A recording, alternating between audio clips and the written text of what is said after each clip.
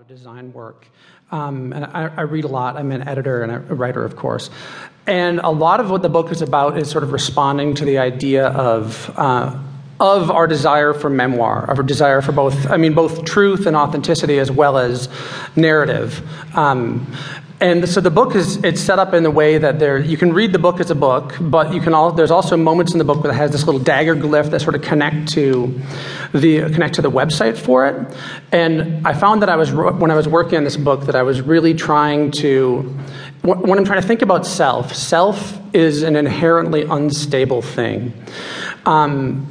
And I've been, reading all these memoirs. One of the things I did for this not a memoir book was to make an assemblage or a collage of about 150 different memoirs that I read, and using other people's words to advance ideas that I thought were interesting.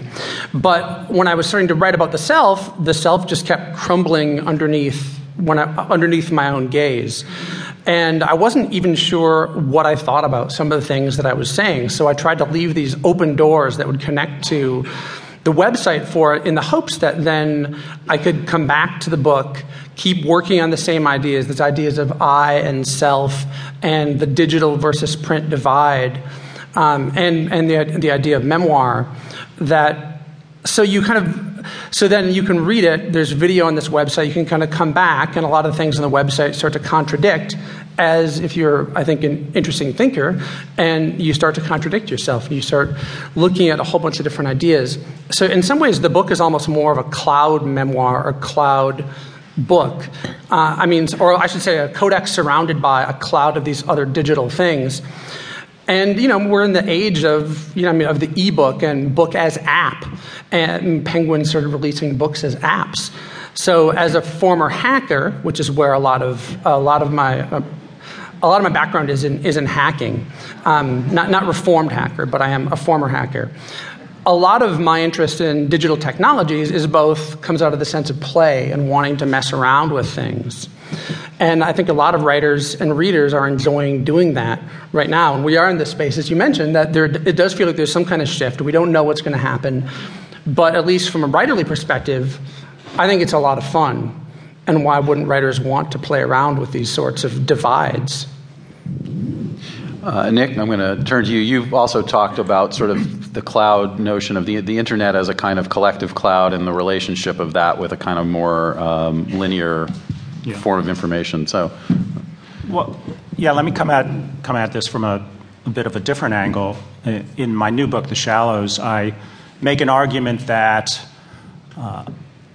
the tools we use to think with, everything from maps and clocks on to books and more modern media, have played a big influence in shaping intellectual culture.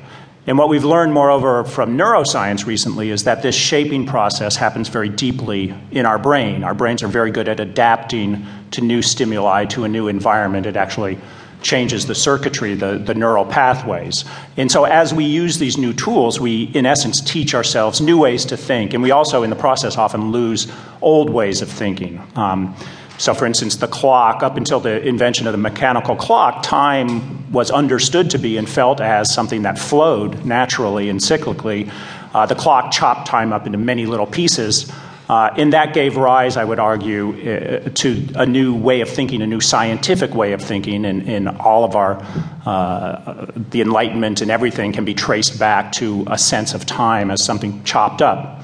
I further argue that for the last 550 years, the major tool that we think with has been the printed book. And even recently, when we saw television and radio arise, they were limited by the fact that they couldn't process or distribute text. So even though we spent a lot of time watching TV and listening to radio, the book remained at the very center of culture and had a very strong impact on the way we think. And what the book did, particularly when it became popular after Gutenberg's press, is it trained our minds to pay attention. The book is a very strange object in that I think our brain's natural desire is to be distracted and to keep shifting our attention among many different stimuli, many different things.